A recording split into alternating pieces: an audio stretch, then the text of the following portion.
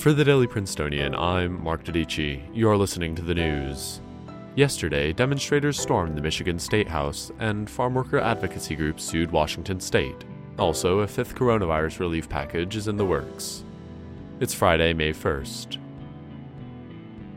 Yesterday, hundreds of demonstrators, some carrying rifles, entered the Michigan State House to protest stay-at-home orders. Several lawmakers donned bulletproof vests as protesters attempted to break into the chamber. The unrest has been building for weeks as Governor Gretchen Whitmer declared a state of emergency and imposed a stringent shutdown as the state faces one of the worst outbreaks of COVID-19 in the country.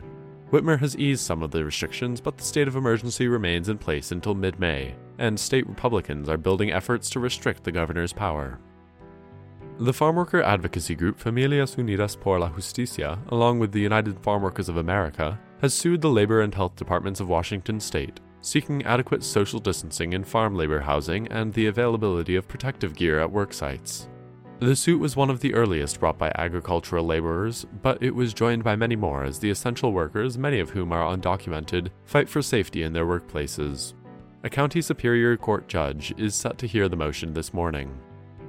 House Speaker Nancy Pelosi announced yesterday that Democrats are considering packaging $1 trillion for state and local governments in the next COVID-19 relief bill. Senate Majority Leader Mitch McConnell has taken the opposite stance, repeating that he will not agree to the provision unless liability protections for businesses and healthcare workers are also passed, which Democrats have not agreed to. The 4 relief bills passed so far have had bipartisan support and have totaled nearly $3 trillion, but experts believe the next one will be the most contentious yet as Republicans focus on reopening the nation, while Democrats prioritize boosting the economy with federal funding. Child abuse reports have plummeted since the onset of COVID-19, but ER doctors are concerned that they are only seeing the most severe cases that necessitate a trip to the hospital.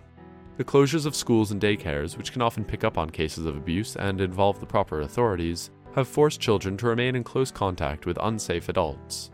Teachers are working assessment methods into their online classes, and hotlines remain open nationwide. But financial losses due to COVID-19 have raised another roadblock for advocacy centers and school districts.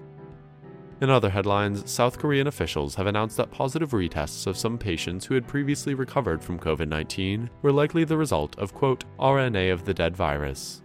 China's military says it expelled a U.S. Navy vessel from the South China Sea, where the U.S. has been operating in collaboration with Australia since April 13th, according to an announcement last week. New Jersey reported its highest daily death toll since the onset of the pandemic, of 460 people. Systems to decontaminate and reuse critical N95 masks are rolling out nationwide, and the San Antonio Zoo will offer a drive-through experience to welcome families while still practicing social distancing.